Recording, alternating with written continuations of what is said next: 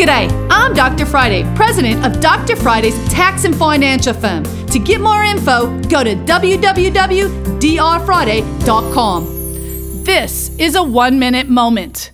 Interesting enough, some people, because you weren't able to work a full schedule in 2020, you may have received some 1099s for sick pay or money your employers paid you that came to you through a form called a 1099 NEC instead of your W-2. And many people are asking, is this actually going to be treated as earnings or is it just other income? And it should be other income. This is usually a replacement for a Family Leave Act or something like that that was paid through the COVID distributions. If you haven't found it or you haven't paid it, make sure you correct your taxes or call us at 615-367-0819. You can catch the Dr. Friday call-in show live every Saturday afternoon from 2 to 3 p.m. right here on 99.7 WTN.